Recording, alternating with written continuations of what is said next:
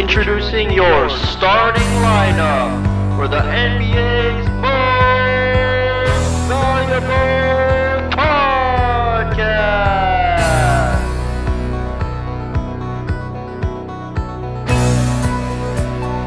He's a 5'10" forward out of Carleton University. Give it up for Brantford Prodigal Son Jeff the Traminator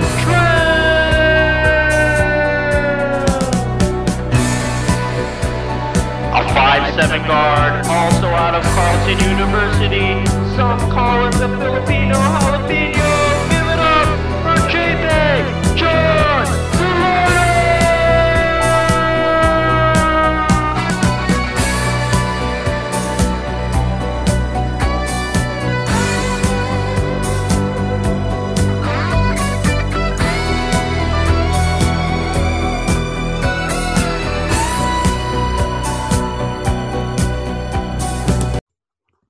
Welcome back, everybody. This is the NBA's most valuable podcast. We're coming to you live. Well, not technically live, but we're coming to you pre-recorded on a Thursday morning. Of course, with myself, John Gallardo, and I'm with Jeff Tram. How you doing? Man, oh man, I'm just tired. How about you, bro? Man, it seems like these days when the sun has like less time in the sky, and, days are getting shorter, it just feels like we're getting so much more tired. But hopefully this podcast can give you guys some energy if you're listening to the morning, or if you like to listen to your podcast at night. I mean, some people like to do that. So hopefully you'd have a good day. But regardless of what time you decide to listen to this podcast, we're going to be covering everything around the NBA. So make sure you guys stay tuned. And we've got a jam-packed episode for you guys today. So I guess, Jeff, I want to ask you, do you want to start out with the good news or the bad news? Because there's definitely a couple things we can talk about in terms of the Raptors anyways. Well, my motto is just get the bad news out of the way and then good sailings from that point on. So Let's go with the bad news. So as of the day we're recording this, the Thursday, October 29th, yesterday, Terrence Davis was arrested in New York for allegedly assaulting his girlfriend. And the details on all of this is still like coming out as we speak. But as the news that's come out as of yesterday, he's been charged with 7 misdemeanors. And I'm just going to read them out here because I got them up on Twitter. So as Blake Murphy reports, he's facing 7 charges, including assault in 3rd degree, 2 counts, endangering the welfare of a child, criminal mischief in the 4th degree, aggravated harassment in the 2nd degree, attempted assault in the 3rd degree, and then harassment in the 2nd degree. And there were reports yesterday that he allegedly slapped his girlfriend, but then reports came out later in the day where he apparently assaulted his girlfriend with a closed fist, and apparently his child also took a fall.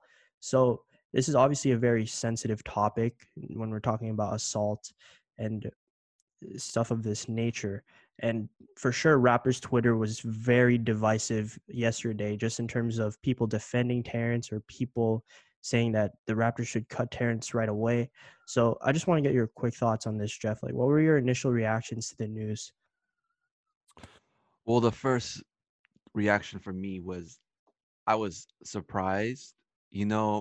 I think the Raptors have built this identity where, and I guess we have a little bit bias because we are Raptors fans, but with watching shows like Open Gym, where we really get to see the families and the people of the Raptors and players and who they are as people, and the vibe I would always get is like they all seem like genuinely good people.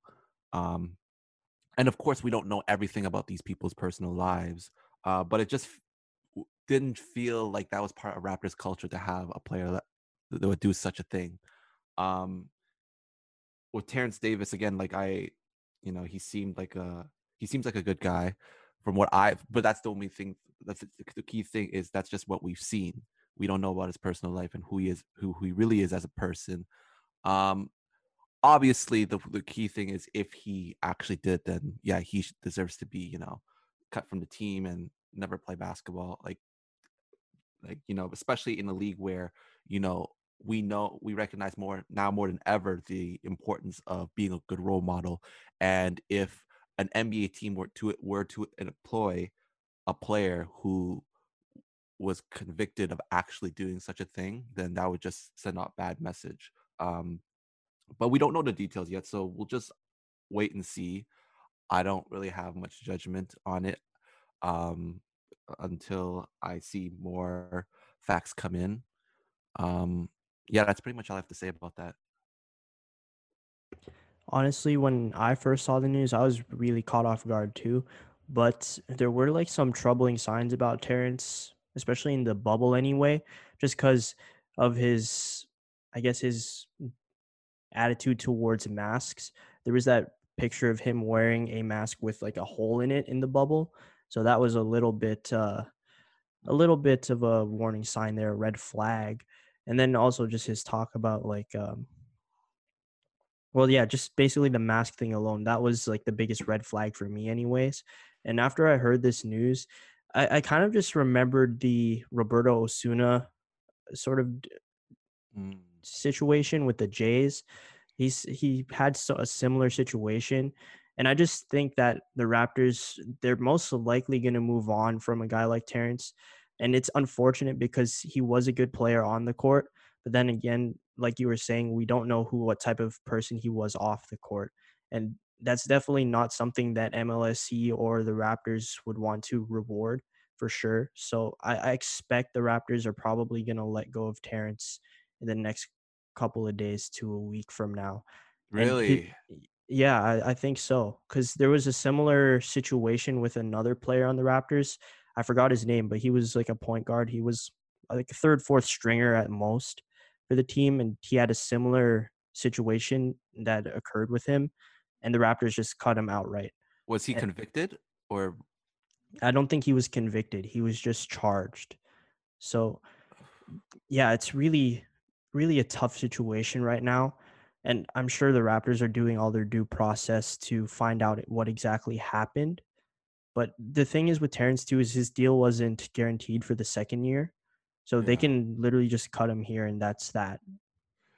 In situations like this, you have to, if it's for real, like you gotta have to separate the basketball side of things with the human side. Like the basketball side shouldn't matter. Like if it was the basketball side, I'm thinking like, oh, he's a nice young prospect who can grow with the team and might Yeah, have a future with the team. But in a situation like this, if it's like, if it's for real, like, you gotta cut him. Like, that's 100%. messed, and that's disappointing. And I'm sure like in time he'll probably regret it too if it does ruin his opportunities um in the future of the NBA. I'm not, you said the Raptors. I don't even think, if it to be true, I don't think he'd have a future in the NBA period, especially in times like this. I don't think any team would want to sign him. Well, the thing is too with this situation, people have actually said that, and I don't know if these are true, but apparently Kendrick Nunn was in a similar situation, and he's still on the Miami Heat. So Oh, it's very very touchy, and I don't really know all the logistics about Kendrick Nunn's situation. But what I do know is that the Raptors, they don't value this type of character or this type of nah. behavior. They're not going to tolerate it for sure. So I expect the Raptors to cut Terrence Davis. And, it's unfortunate because he's a good player, but that's just not the type of person the Raptors want in their locker room. They're not the type of person they want to represent their organization, just in terms Yeah. of how they've hired a lot of women in their organization and how we're empowering, like, all this positivity as an Right. organization. And then we have this. I don't think that's something the Raptors want to do. Hmm. So yeah, we expect Terrence to get cut. And I just want to say, like, you're just one bad mistake away from ruining your entire career. Whatever whatever field you're in, you just gotta make good decisions. So I think that's enough for the Terrence Davis section of this podcast for now. And we'll probably keep you guys updated if there are any other developments in this. Yeah. But we expect the Terrence Davis story to end in Toronto here. So moving on to the good news, Pascal Siakam was spotted on Instagram with Rico Hines. Rico Hines. I just saw this morning, actually. Oh my God. So that's some good news. We're gonna Who? see. Rico Hines? You don't know who Rico Hines is? No. Dude, Rico Hines is like one of the best basketball trainers in the league. And Pascal's been training with him since like his rookie year. Oh. Okay. Well, Okay. maybe not rookie year, but he's been training with him for a while. So the only good Okay. news there is that, Pascal's in the gym grinding. So hopefully we can get a better Pascal Siakam next season. Mm-hmm. Yeah, So who that's is the he? only good news for the Who has Raptors. Rico worked with? James Harden, I believe. Who else? I don't know off the top of my head, but I know he's famous for like Yeah. training basketball Yeah, people. I see him now. Yeah, he's a player development coach, but he's employed with the Sacramento Kings. Yeah, but he does these summer runs a lot of the time, and Uh, at these runs, like a lot of players show up. Like just here on a quick Google search, I see like Kyrie Irving, Trey Young, Thomas Bryant, LaMelo Ball was at one of his runs. yeah, I just seeing him right now. See, the guy I've known as a good reputation, he used to work for the Raptors now. Phil Handy. Yes, Phil Uh, Handy. yeah, I follow him. He's won back-to-back champions first of all. But yeah, he's has a good reputation as well. But interesting, Rico Heen. So what kind of what's his expertise? Does he have an expert or is he good at just developing the overall game? To be honest, I think it's just the whole package. I Yeah, don't know if he specializes in any sort of particular aspect of the game, but I do know is what they did is they saw Pascal as like a prospect, and they really yeah, took him in and rounded out his whole game. yeah. So more of like his off the dribble stuff and what he used to do in isolation anyway. But obviously that stuff didn't really work out for the Raptors in the playoffs and in the bubble. So I assume they went back to the lab to touch up on some things and get some new skills in there. Well, just based off what I've seen, like it looks like there's a video like where there's LaMelo Ball, Kyrie, Trey Young, and James Harden at his camp, and I'd imagine then that working on like his dribble moves Yeah. yeah, that would really help his game, I think, to expand from the typical spin or you know what I mean. Yeah. There's these like all these memes now about Pascal Siakam's spin move, but Yeah. people forget that that was a very effective move No, for him. yeah, exactly. It was a really, really effective, especially like in transition when he's going from end to end. Like most of the time, it would be hard to stop that because he's so lengthy as well. So it's Yeah. hard to block that. So I don't want people to meme the Pascal Siakam spin move anymore, but people will meme it until we see some improvement and some steps forward for Pascal. So Yeah. we're just gonna have to wait on that next season, hopefully. And that's actually a great transition to our next topic because we got to talk about next season because we don't even know when next season is gonna start yet. So there were rumors initially about like 2 weeks ago now that the NBA season was gonna start on January 18th, which is Martin Mm, Luther King Day. yeah. And then a couple days later, the NBA like sort of said, well, we should probably start around December 22nd because if we don't, then we're going to lose $500 million or more in revenue if we don't start any later than December 22nd. So initially, the whole conversation around this was okay, $500 million, pretty big sum. We assume the players are going to opt into that and say, okay, well, we're going to lose a lot of money. So let's get it going and start up the season December. But now recently, the NBA Player Association and a lot of the star players anyway, they're pushing for a January 18th start date in 2021, and that's per Chris Haynes of Yahoo Sports. That's So what they're pushing for, like the players. yeah, so a lot of the players are pushing for a January 18th start Hmm. date. And fun fact, that would be like almost a year since our first episode of our podcast. Our first episode Mm. was actually January 15th. So Oh, that would be pretty cool. But on that, aside from that note, LeBron James was going to sit out the whole like first month of the season, regardless if they started in December from like what Danny Green was saying anyway.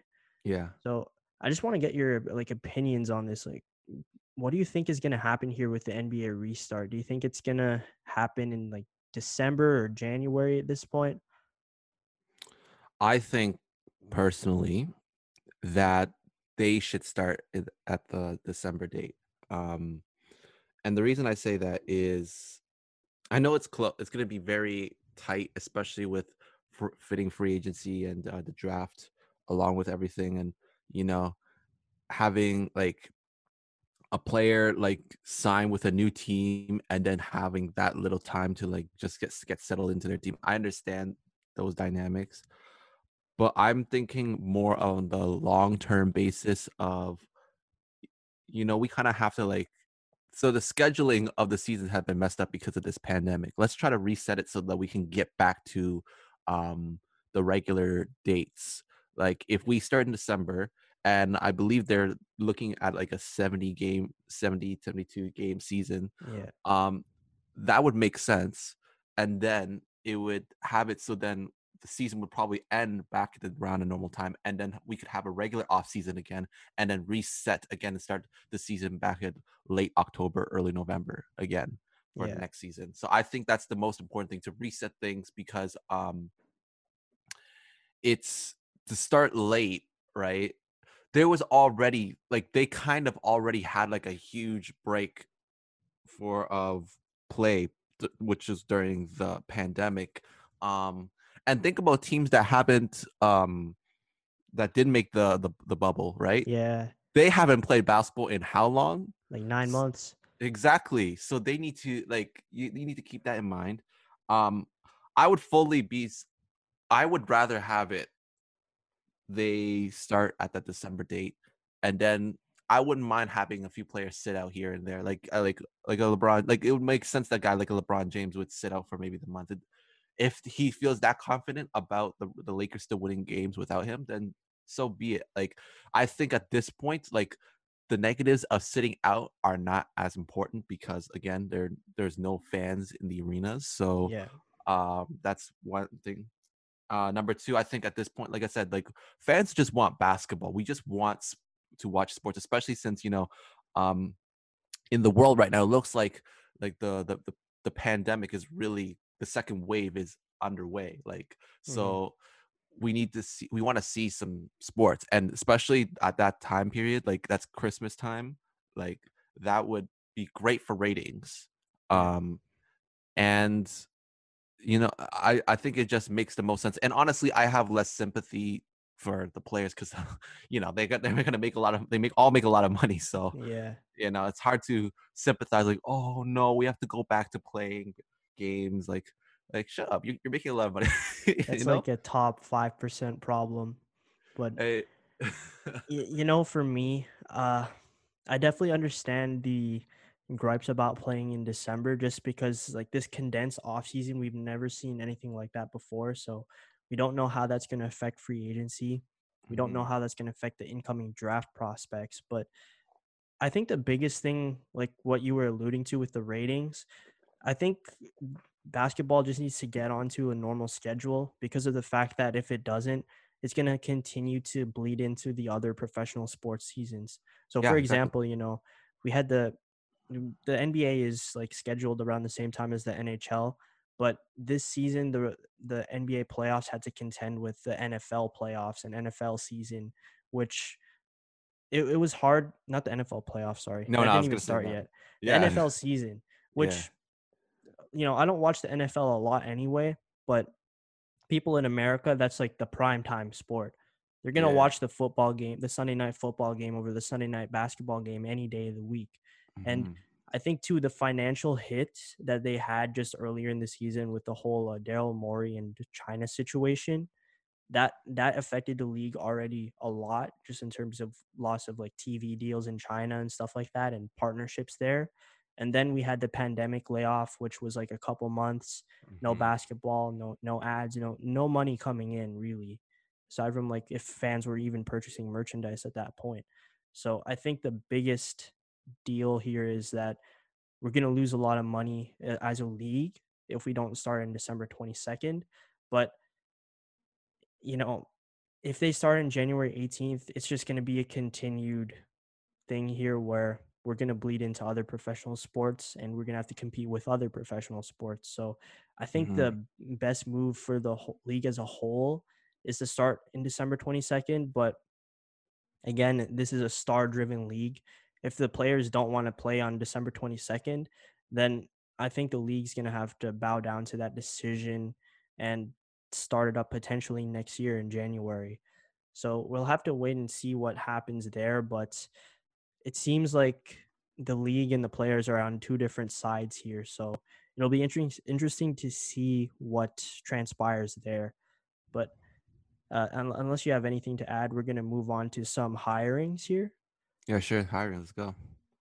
Yeah, so there's been a lot of news actually in the NBA since our last podcast where we famously said that, oh, yeah, not a lot of news this week. So we're going to do a fantasy draft. But now we've got a ton of hirings to talk about. So there's a couple we can start out here with, but I actually want to start out with one we have here on the bottom of our list, which is the 76ers hiring Daryl Morey as their president of basketball operations. Mm. So Elton Brand, he's still around.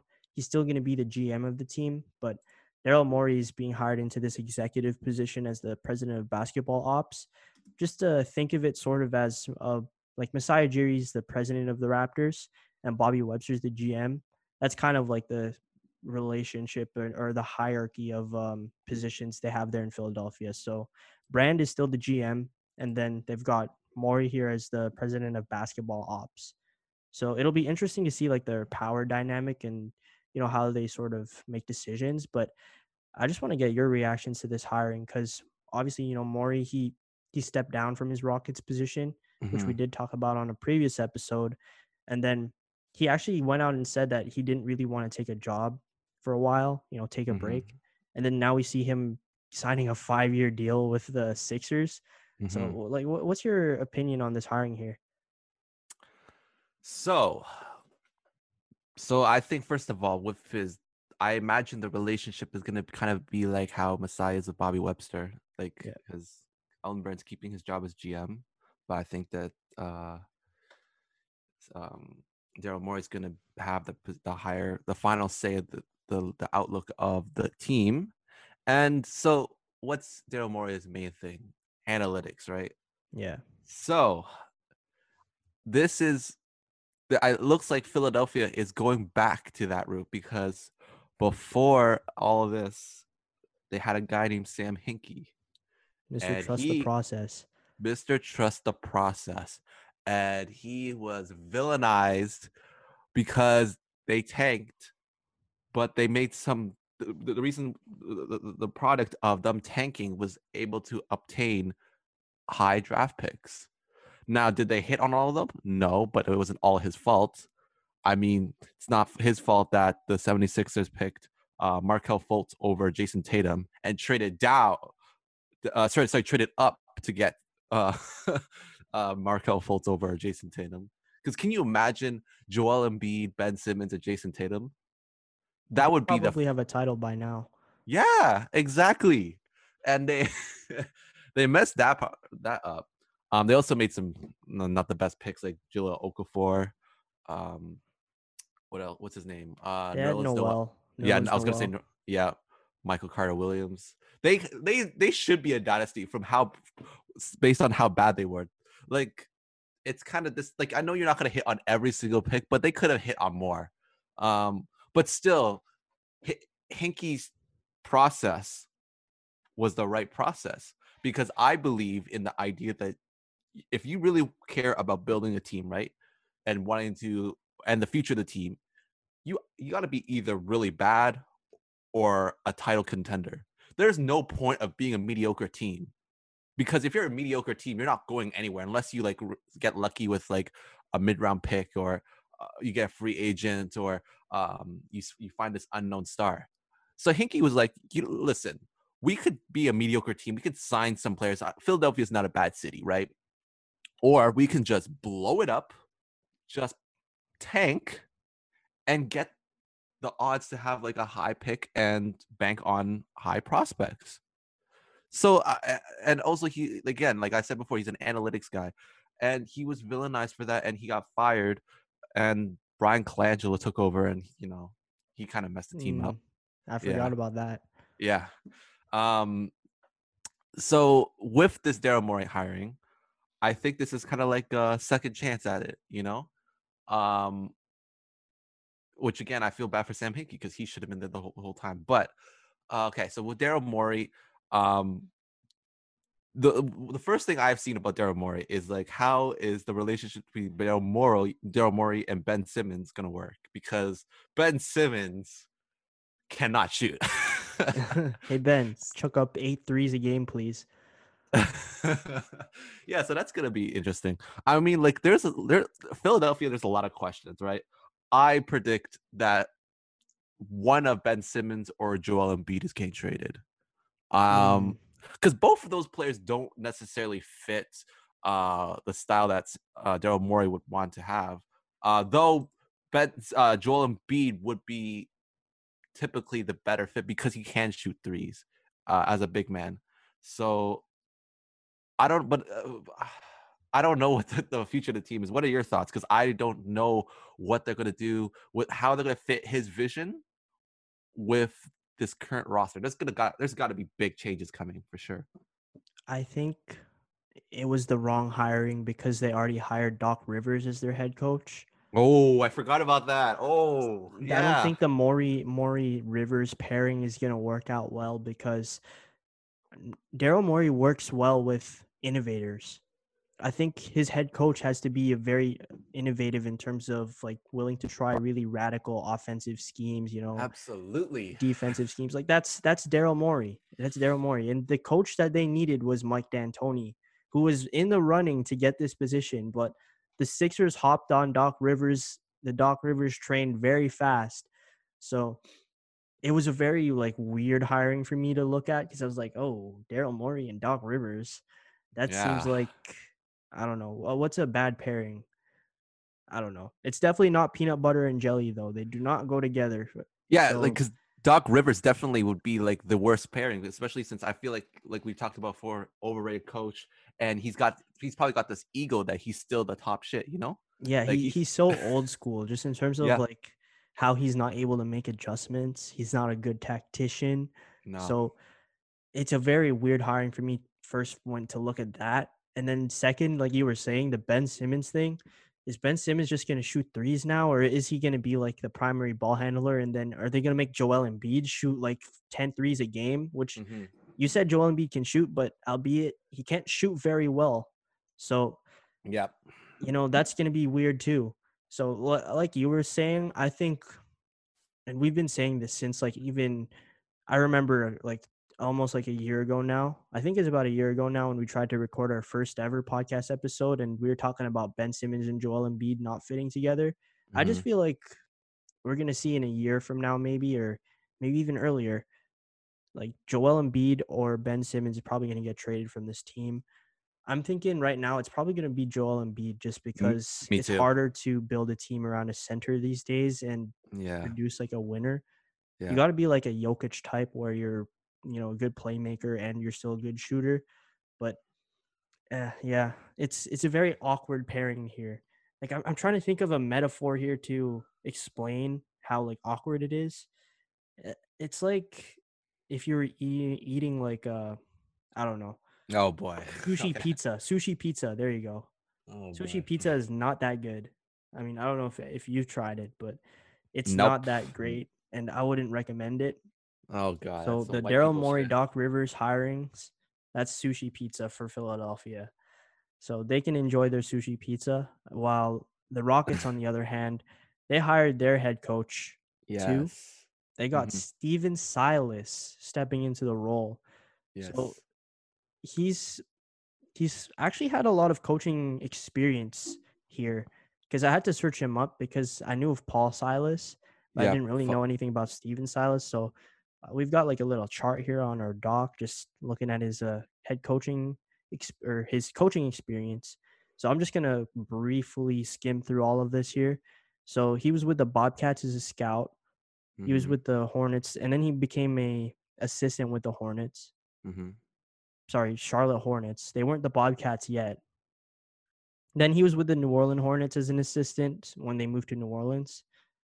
He's with the Cavs as an assistant when LeBron James was there as a rookie. Washington Wizards, he was a scout. Then he's with the Warriors from 2006 to 2010 as an assistant. Then he actually joined the Charlotte Bobcats / Hornets as an assistant from 2010 all the way to 2018, actually. And then he was most recently with the Dallas Mavericks from 2018 till the last season. So now he's the head coach of the Houston Rockets. Honestly, even listing out all his head coaching experience, I still don't know what type of coach Steven Silas is. Like, is he a tactician? Is he like a player Yeah. coach? So honestly, I don't know what to think of this hiring other than the fact that Houston, they got their guy that they wanted, because Houston actually interviewed him, I think, a couple of years ago for the head coaching position when they hired Mike D'Antoni. And this guy actually got a second interview for the job. So he was pretty close. So Wait, my who only was second close? Sorry. Steven Silas was pretty close to getting the position before Mike D'Antoni was hired a couple of years back. Oh, okay, yeah. So my only reaction to this hiring is that the Rockets, they got a guy that they know a lot about and they wanted. They showed interest in him before. So they're moving on to that sort of guy. Like, if you think about it, it's kind of similar to how Nick Nurse was hired in Toronto, because they saw his experience and they put him up into a new position. So we'll have to see if Steven Silas is going to succeed in this role. I mean, what do you think? So, just doing some research on him is, he's got his expertise is on the offensive side, and actually, Adrian Wojnarowski was doing some explaining a little more details about who he is and what he's done. Is the Rockets were really sold on Silas's offense with Dallas because him and Rick Carlisle helped create one of the most efficient offenses in NBA history with the Dallas Right. Mavericks. And in coming to coming to Houston, he gets a chance to play with Harden and Westbrook. So in the past, Silas has worked with remarkable guards in his career, including obviously Luka Doncic, Kemba Walker in Charlotte, Steph Curry, and now he's going to try and run the offense for Harden and Westbrook. So I think the goal with hiring him and this offense is obviously kind of like similar to D'Antoni, but he's probably going to have to, he has his own style probably, is to get the most out of James Harden, Russell Westbrook. Yeah. They have to get the most out of them because that's all they basically have. So, and there's not much time left. Like, even though we might not agree about their status as a team, like, they still believe that they're title contenders. Well, just because they have no choice. They've invested all this money. They've made the trades. They have only a few years left. Their window is closing. So I think Houston is going to make some big moves this offseason. I think that they're desperate. I don't know how much assets they have left, but they need to make the most out of Westbrook and Harden because there's not much time left. And they still got to contend against the Lakers, the Clippers, the Nuggets. Portland's still a tough team. Utah still a tough team. They've got a lot of work. Dallas, Yep. which we'll talk about later. There's a lot of teams they got to battle against. So I'm interested to see what Silas's offense will look like with that team. But yeah, and the moves they'll make for this upcoming season. Just the fact that he was one of the coaches anyway that was responsible for Dallas's offense this season, that already has me in a pretty good impression anyway of Steven Silas, not Paul Silas. Yeah, Steven Silas, if he's really like one of the coaches that was responsible for that Dallas offense that was historically efficient, then I think he can work wonders with James Harden and Russell Westbrook. And you hit it right on the head with like what sort of hiring this is for the Rockets. They need a guy that's going to maximize James Harden and Russell Westbrook. And we even emphasized this on one of our past episodes where we talked about, the Rockets' whole dilemma and what sort of head coach they should hire. We'll have to see if he's going to be an X's and O's guy. Sorry. I choked on my own saliva there.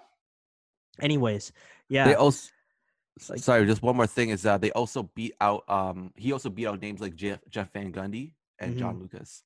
Those are the other contenders.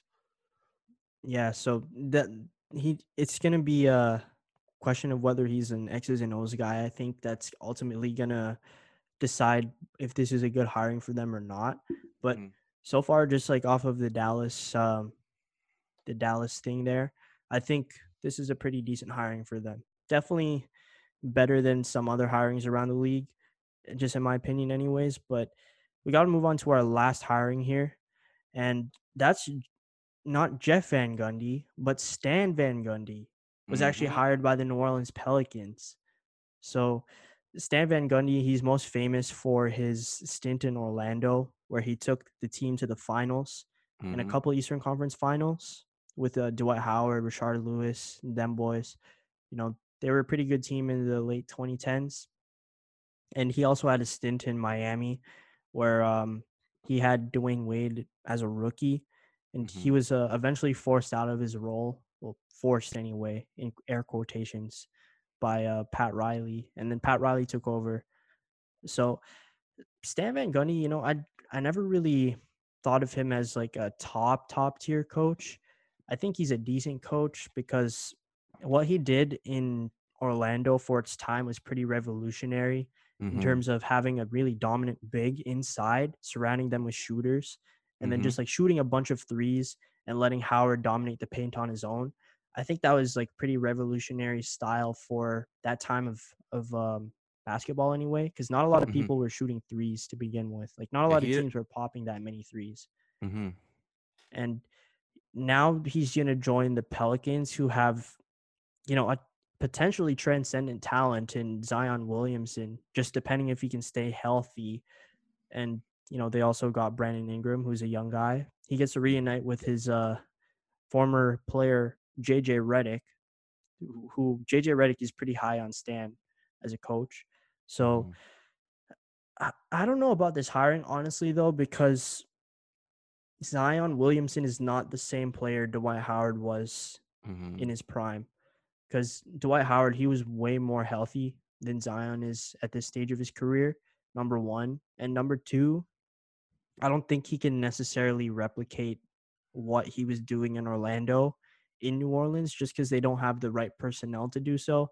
They don't have the best shooters on the roster to do that type of thing. So I'm not really sure what style of offense or what style of game Stan Van Gundy wants to play. But Mhm. there is one thing I want to mention before I hand it off to you is that Stan wasn't going to take any job besides the Pelicans job. That's what he was saying anyway. This was the only head coaching position he was interested in to begin with. Right. So the past few years, Stan Van Gundy has been working as an analyst for TNT, Yep. and I've actually liked him as an analyst. He's provided some insight, and you really get to see his knowledge in terms of how he sees the game. Um, his stint in Detroit was not viewed upon very well, Right. but he was more than just a coach. He actually had direct say in the trading and signings. Yep. I think he's the uh, director of basketball operations for Yep. Detroit, as well as a coach. Which typically, more than not, it's not usually a good thing because coaches have different perspectives than GM would. Yeah. Um, so here are a few things in like defining Stan Van Gundy's system is that he actually doesn't have a definitive system. But like you pointed out, he kind of did the whole 3 and short range 2s before it was cool. Like what you said with the Orlando team. Um, he seems especially with what the way he talks as an analyst, I see him as, even though he is an old school coach, I think he's also open to new ideas. So that's a good thing.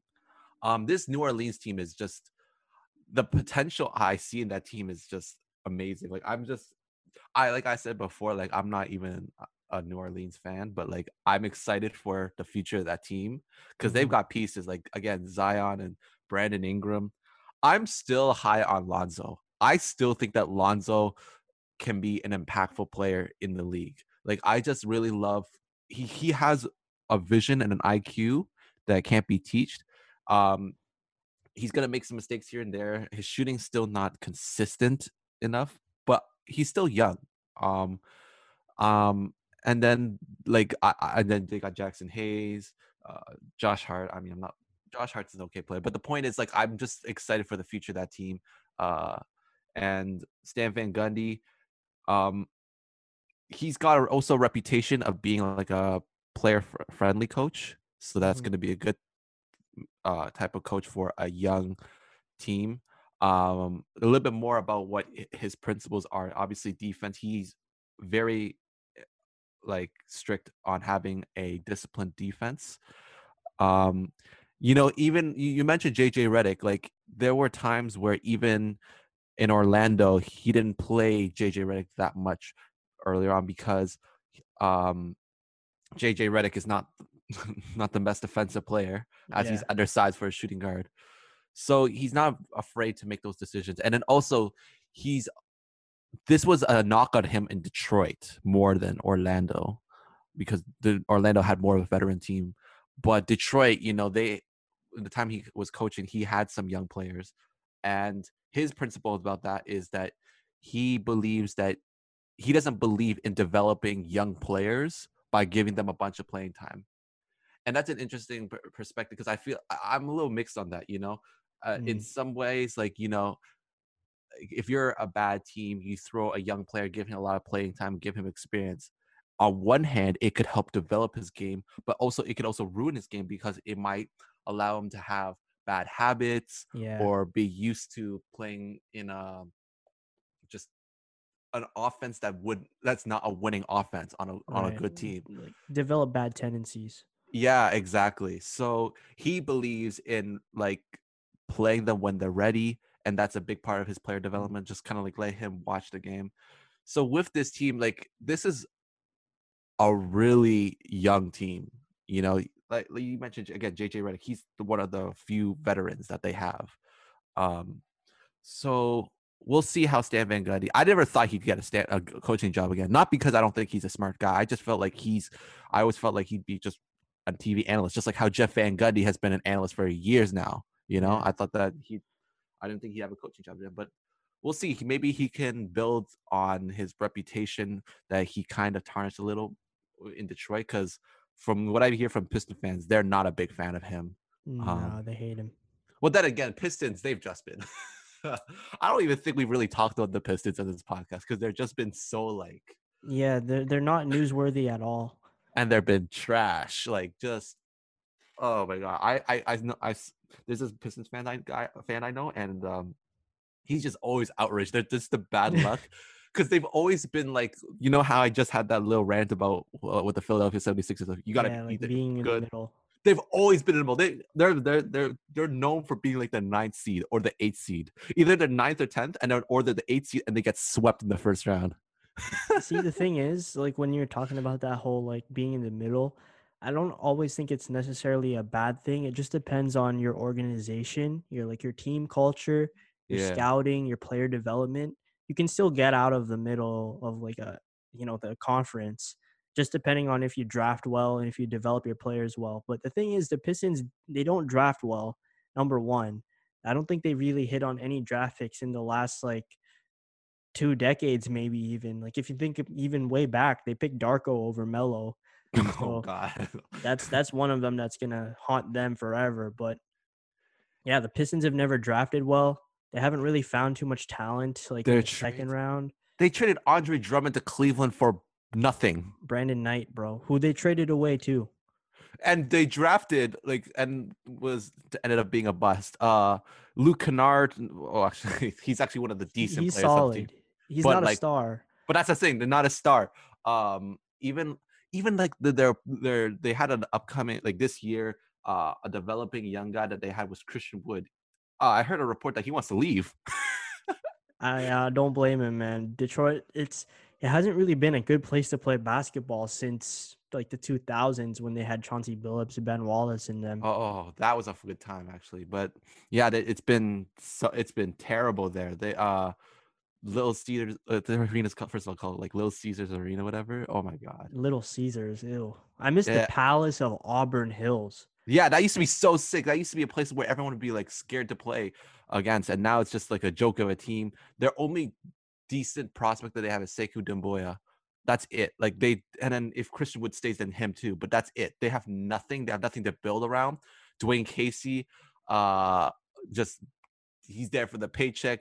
Blake Griffin, oh man, Blake Griffin, I don't know about. Like, I still think that he can be a good player, but man, he just keeps getting injured, bro. Like that guy is injury prone. Because when he's healthy, like especially the year that he was healthy for Detroit, he was averaging career highs, but he just keeps getting injured. So that's another L on Detroit. So, um, I don't know what their future is. Like Derrick Rose, I think he's just building stock for himself. That's Yeah. why he signed with that team. Well, Yeah. there you go, Detroit. There's your convo. We talked about your team. First time ever, man. First time Detroit ever got a shout on this podcast. Congratulations. All I can say is bring back the Palace of Auburn Hills, man. It was so cool watching I think it was basketball. demolished. It was, yeah. But they need to bring the name back at least because it was like Mm, so cool when I just remembered early memories of watching like basketball. And then yeah, it's like, let's say like LeBron James comes to the Palace of Auburn Hills. And then they got a player, Tayshaun Prince, in the yeah, Palace. I was just like, yeah. yo, this is sick. Like who are these Pistons? But you know, ah, they're just the middle of the pack and they're not relevant at all. So don't be surprised if we like never talk about the Pistons again for the rest of this year because I don't think they're going to be irrelevant regardless. So, I guess moving on to a team that is going to be relevant in the near to like pretty much they're relevant already and probably going to be relevant for the next decade. We got to talk a little bit about the Dallas Mavericks. So, there's been Mm, a report that of course, obviously, Luka Doncic is untouchable for them absolutely. and they've also said that Porzingis. They've said they're not going to move Porzingis in an attempt to get a third star. So they're trying to build a team to win now because they see their championship window opening with Luka Doncic still on his rookie deal. It can Hmm. potentially swing for the fences to get someone that's like on a bigger deal contract, and they already signed Porzingis to his extension, so they're not going to move him either. So I guess I just want to ask you what sort of moves can Dallas make? Like, what player can they acquire here? Because there are a couple of players that are potentially on the market. Well, first of all, I'm still a big fan of the majority of the roster of this Dallas Mavericks team. You know, I think with Porzingis healthy, like they probably could have beaten the Clippers, Yeah. and then they could have probably possibly made it to the Western Conference Finals. Yeah, they Mm, potentially Like, beat cause like Dallas, or sorry, they potentially beat Denver. yeah, that's what I'm saying. That's why I said yeah. So I don't know. Not only do I like obviously Luca and Porzingis, but a lot of the role players that they have are really nice. Tim Hardaway Jr., Yeah, Seth Curry. Maxi Uh, Kleba. yeah, exactly. So to me, I think the guy, and maybe you can provide a list a little later, but like to me, I think they need like a 3-and-D player, Yes. someone um who can take on the bigger players, play defense. Obviously can stretch the floor because the offense is going to be surrounded around Luca. Um, I can't like I don't think he's available. I'm just naming a player that I think would be a nice fit, but I don't think he uh I don't know if he's available. Probably not. But like Kelly Oubre Jr. I just Mm. think that he'd be a guy who can stretch the floor. Um, maybe even like a TJ Warren or another name actually because I know he's in the trade market right now is Victor Oladipo Ah, yes. because a backcourt of actually Luca and Victor Oladipo would be really nice. Um, Yeah. I don't know if you could have a little more players that are available, but I don't know. I think they they I could see the reason why they want to get that third star. because Dallas is actually progressed a lot faster than maybe some other people would have thought. Yeah, 100%. And I think you hit it right on the head just in terms of what type of player Dallas needs. They definitely need to improve their defense because it says a lot when you had, like, as a team, Dallas anyway, they had like one of the most efficient offenses ever, Yeah. and then they got bounced in the first round. So that's without question. That's where they need to improve is their defense. They need to improve the defense overall as a roster. And obviously you have to acquire a bunch of different pieces to do that first and foremost. But in terms of a third star, I've heard rumors that potentially they try to make a move for Bradley Beal, which Ooh. I like from the perspective of offense because Bradley Beal is like just another like very gifted isolation scorer, and I wonder how that's gonna play out when you have him playing off the ball with guys like Luca handling the ball. So that'll be interesting in that sort of sense. But I really do think they need to acquire a 3-and-D guy, like you were saying. They just need someone to take on the bigger perimeter like defensive options here, and they need to get someone that can take on those assignments. So I don't know, like you were saying, Kelly Oubre seems like a good move there. I think they just need to make a move for like some guys like Trevor Ariza, for example, or like what's his name, PJ Tucker or something like that. You You know, know, Harrison Barnes was supposed to be that guy. yeah, Harrison Barnes. I don't know what happened to him, man. He got signed for that big contract, and then everybody was expecting him to be like a star in Dallas just because he's pretty decent in Golden State.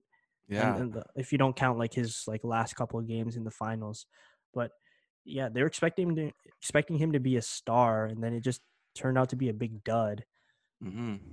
You know, and they had Wes Matthews the last season, who was doing pretty well with Milwaukee this year, but he didn't do too well in Dallas.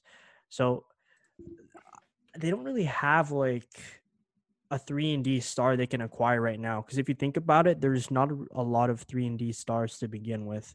Like off the top of your head, it's probably like Kawhi, you know, like Kevin Durant. There's not really many 3-and-D like superstars in the league right now. So I don't know who they make and who the Mavs want in terms of like acquiring a star. Like Oladipo seems like the only option here because he's also on the market. You know, he's going to be expiring the next season. And if he's a little bit like, you know, his what his all-star season was, if he can play just a little bit like that, then that would be a great move for Dallas, just pairing him with Luca in the backcourt. But again, we don't know how healthy Oladipo is coming off his injury. He did suffer a pretty major injury, so we'll have to Okay. see with that. So here are some players that I've seen. Just looking around. Josh Richardson and Matisse Thybulle. Oh, Matisse Thybulle, that would be a good one. Yeah, that the projected trade would be Josh Richardson and Matisse Thybulle for Seth Curry, Justin Jackson, the 18th overall pick, and a second round pick. Wow, that seems like a lot for Josh Richardson and Matisse Thybulle. Well, Richardson's stock was higher. I think his stock lowered because um of Philadelphia, but he was like they weren't directly trade for each other, but he like Sign and trade for Jimmy Butler. yeah, exactly, like yeah, for Jimmy Butler. But his stock was really nice. Like I liked him as a player in Miami. Yeah. Well, some people are, like we mentioned the 3-and-D, but some people are saying they should also they could get a guard because they think that Luka would actually be better as a shooting guard, and then they get like a point guard like there's a rumor for Spencer Dinwiddie. What are your thoughts on that? Dinwiddie, he's okay. I think I'd prefer Malcolm Brogdon over him. I'm a Yeah, big Malcolm Brogdon advocate, as like, yeah. you know, this podcast knows and everybody knows, but It- they need just a guy that can play defense to put alongside Luka, and he would be also a very efficient offensive option alongside a guy like Luka Doncic and Porzingis. Uh, Dinwiddie, he's okay. okay, I'm gonna throw just a few more names into your thoughts. All right, So I saw another one is Buddy Hield. that would be a good one in terms of offense. He is available, but Yeah, again, his shot was kind of his shot fell off last season a little bit. and his defense isn't the greatest. I'm looking at your face right now, and you're making a pretty crazy face for the No, listeners. yes, because the next person I see, which is I never thought about, but I think this one would actually be a really good fit. Imagine having Chris Paul. Oh, yeah, Ooh. that would be a good one. I mean, Chris Paul, he's very expensive, but They can the afford him, Mavericks yeah. windows to win is now. Yeah. That That is would be a good one. yeah, and then the last two I see is like we said, Victor Oladipo, and then Drew Holiday. Drew Holiday, that would be solid too. If the Pelicans even want to trade him. And then this one's ridiculous. I don't think this is gonna happen. This one, they had Seth Curry, Max Kleber, Dorian Finney-Smith, 2 first-round picks and 2 second-round picks for Giannis. That's the Yo, Bucks aren't gonna trade Giannis. if Giannis goes to the Dallas Mavericks, like cancel the season. Luka Yeah, and Giannis. we already talked about that. Like I think a couple of podcasts back when we were talking about Giannis's potential options. I think we were Yeah. talking about this when Giannis got knocked out. Yeah. Like I just brought up the prospect. I was like, Giannis to the Mavs, that would be a dynasty. I think. Yeah. But yeah, I see why they would want to look for that third star. What's realistic and what's not, like we'll see. But Yeah, I don't know. I think Luka's development has definitely accelerated their status as a team. hundred As long percent. as Porzingis stays healthy, that's the key thing.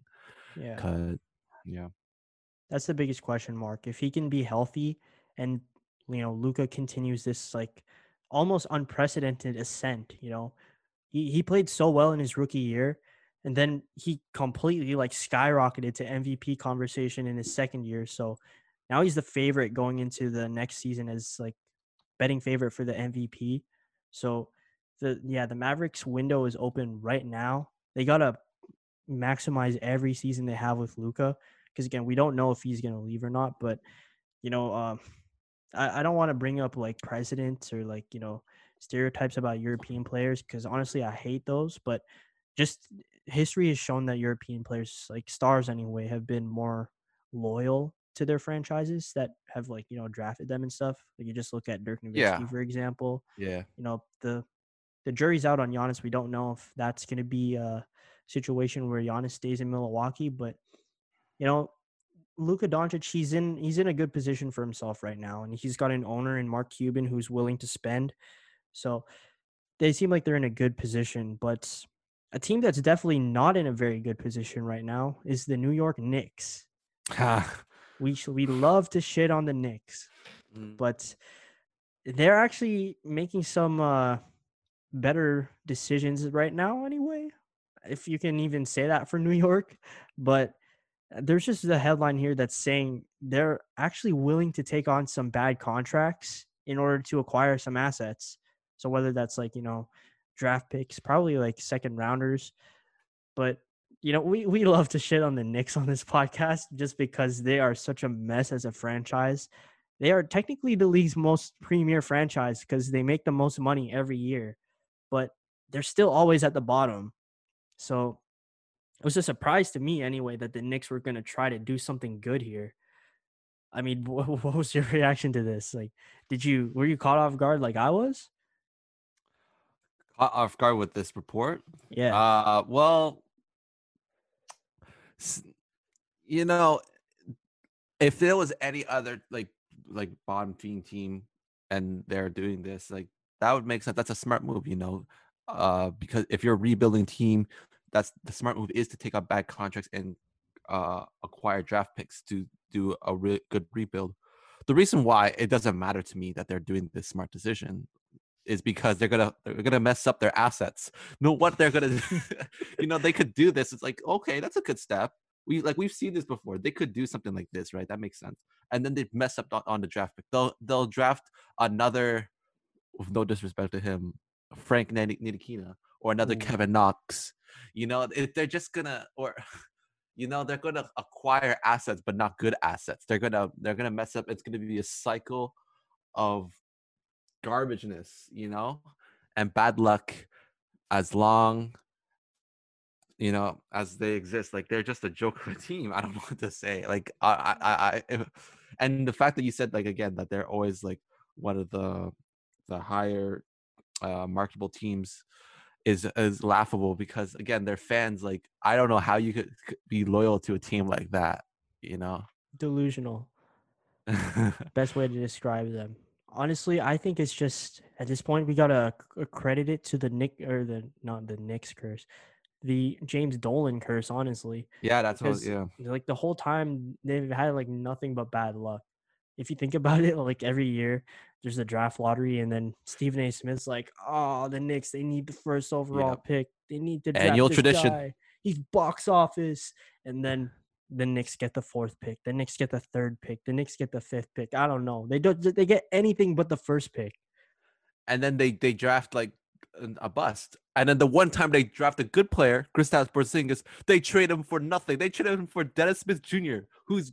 Where is he?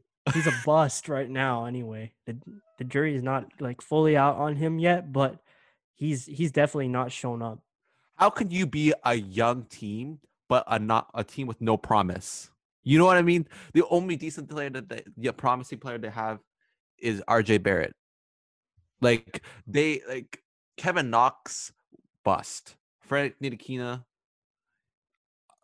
just based off his position, is a bust. I don't necessarily think he himself is a bad player, but he's not going to reach any of the expectations that any Knicks fan has. Yeah. Who else again, we mentioned Dennis Smith Jr. They have, I don't know, like they're not even like, you got to be a team. Like there are teams like they're bad, but you can be like, oh, in a few years they're going to be good. The Knicks, they're bad, and there's nothing to be looking forward to for that team. Like they're just on this endless cycle of just trash. Honestly, I don't think it can be said any better than that.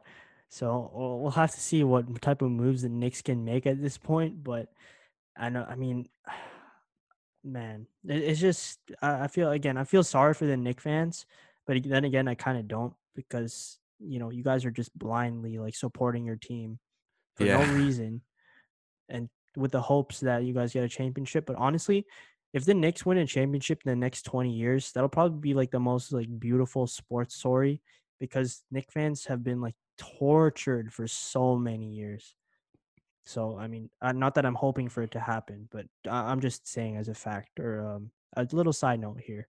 But moving on to our last piece of like basketball news before we head on to our next segment, we just got to talk a little about the Clippers again because we love to talk about the Clippers on this podcast too. One of our favorites, you know, Kawhi Leonard. He's looking for a new point guard, and the Clippers they're eyeing Rajon Rondo just after his like finals performance, not of a lifetime, but definitely vintage Rondo did come back for a couple games there. So I guess like just your quick thoughts on Rondo potentially going to the Clippers. I personally don't see that happening. Like he's got a good role with the Lakers, Yeah. And again, the Clippers are a joke. I think first of all, that just shows that they realize Patrick Beverley's not the answer as the starting point guard. And two, also that just says, they don't trust Paul George to be the high IQ player, and they feel like they desperately need a guy with high IQ because it seems like it's only Kawhi who has that IQ. So I don't know. I don't have much to say because I don't think it's gonna happen. I think that if he's smart, he's staying with the Lakers because he's got a nice role there. Um, he gets to play with the best duo in the league, LeBron and AD, and he's just fresh off a title there. If he were to go to the enemy, he'd be go from loved to hated on because we all know that the Clippers do not belong in LA. Yeah. So I don't know. First of all, I don't know what, like, I just love seeing the Clippers just not be successful. Mm. Like, I wasn't a hater of the Clippers when they had Lob City. I actually enjoyed the Lob City Clippers because I just loved it. They're exciting. Like, and they had that underdog feel. In terms of, Chris Paul, Blake Griffin, DeAndre Jordan, JJ Yeah. Redick, Matt. I like that team, and I kind of wanted them to win a championship. Um, but this Clippers team is not likable. And I mean, again, we're Raptors fans. Kawhi, that probably plays Yeah. a Yeah. factor. But just I don't know. The Clippers, I just would love to see them just like continue to take L's. So I don't I don't think they're gonna get Rondo. Yeah, honestly, when I saw this news, it seemed like pretty expected almost. I mean, I wasn't expecting Rondo, but I was expecting the Clippers to potentially target a guy like Rondo because it was very evident in their playoffs and even sometimes in the regular season, they were just lacking playmakers from the beginning.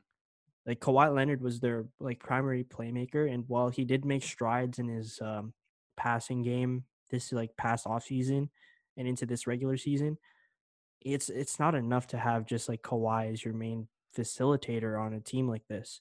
And obviously, Paul George, he also wasn't like creating too many shots for other teammates or even for himself at times. Mhm. And then, Lou Williams was like chucking up bricks from everywhere, eating his like lemon pepper chicken wings or whatever. And we got Pat Bev over here, like talking all this nonsense, but all he can do really is like foul guys and like, be a Foul pest on guy. defense, but he can't even like make a good play for his teammates. So it seemed like the Clippers were trying to target a guy like Rondo from the beginning. So I'm not surprised. If do I want the Clippers to continue to take L's? Of course, because I'm a Raptors fan and I just I will forever hold like some sort of not maybe not a grudge because I don't know the guy personally, but I'll always like feel some sort of way about Steve Ballmer just Yeah. being at the Raptors games and like clapping every time Kawhi Leonard did something. So there's that. But anyways, we got to move on to our last segment here of the podcast. So Pat Riley recently came out and Mm. talked a little bit about a touchy topic among NBA fans and media. He just talked a little bit about an asterisk. I got the full quotes here. So Oh boy. initially, he came out and said, you know, the Lakers, they beat us fair and squarely, but there will always be that asterisk. If we had Bam and Goran, 100%. Goran was our leading scorer. It might have gone to a seventh game. So initially, people sort of reacted to that as saying, like, oh, are they saying that the Lakers, they have an asterisk on their title? Are they saying that, you know, Pat Riley is saying we have an asterisk on this finals because we didn't have our players. So then he sort of backed off from that talk a couple days later. And he basically went on to clarify his statement saying the asterisk is next to the Heat's name, not the Lakers. Their title is legitimate. Our loss has an asterisk on it. The Lakers were the better team, period. So honestly, what are your initial reactions to all of this nonsense? What do you mean your loss has an asterisk on it? It's either you won or you lost. What? That makes no sense. This is just saltiness, after a loss, Mm, you know, injuries happen. Like when, like for example, the Golden State Warriors when they won their championship against Cavaliers team without Kevin Love and Kyrie, like did the Cavaliers say, "Oh, there's an asterisk to our loss"? Like, you know what I yes. mean? Like what? Like he what he just said was just pure salt, Yeah, we get it. Like Goran got injured. He could have gone to 7, but it didn't, all right? You guys lost fair and square. You guys to the Lakers, and you guys should have just been proud of your season and left it at that. But for you to say that's just mad salty. I think that, like,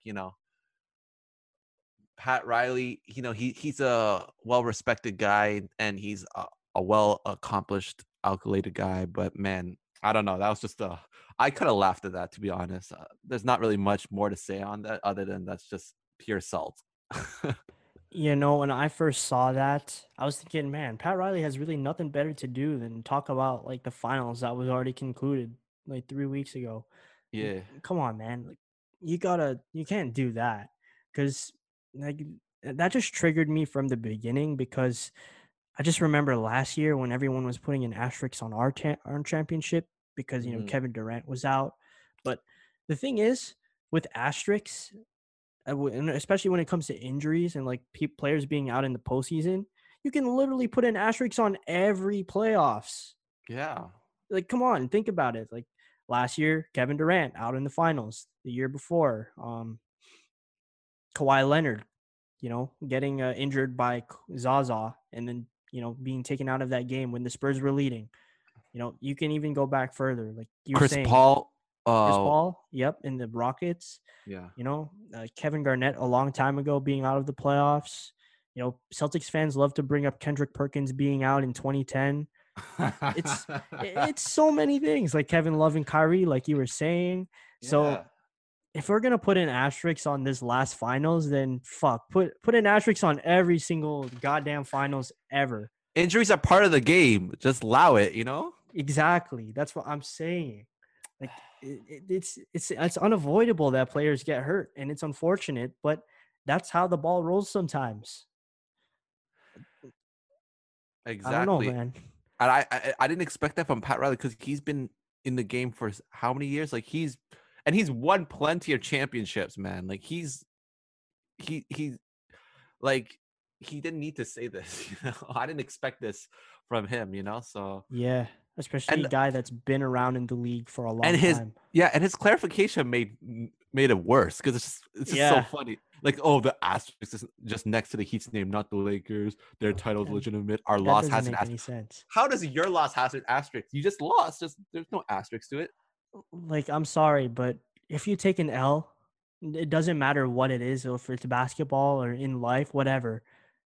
You don't take an L and say, "Oh, I'm gonna put an asterisk on this because," like, let's say you take an L on a test, for example. Like, "Oh man, I didn't do good on this test because I didn't get enough sleep last night. I'm gonna put an asterisk on it." Like that, you can't put an asterisk on an L. That's just your result. No, it's even. I'll even go with your point. It's like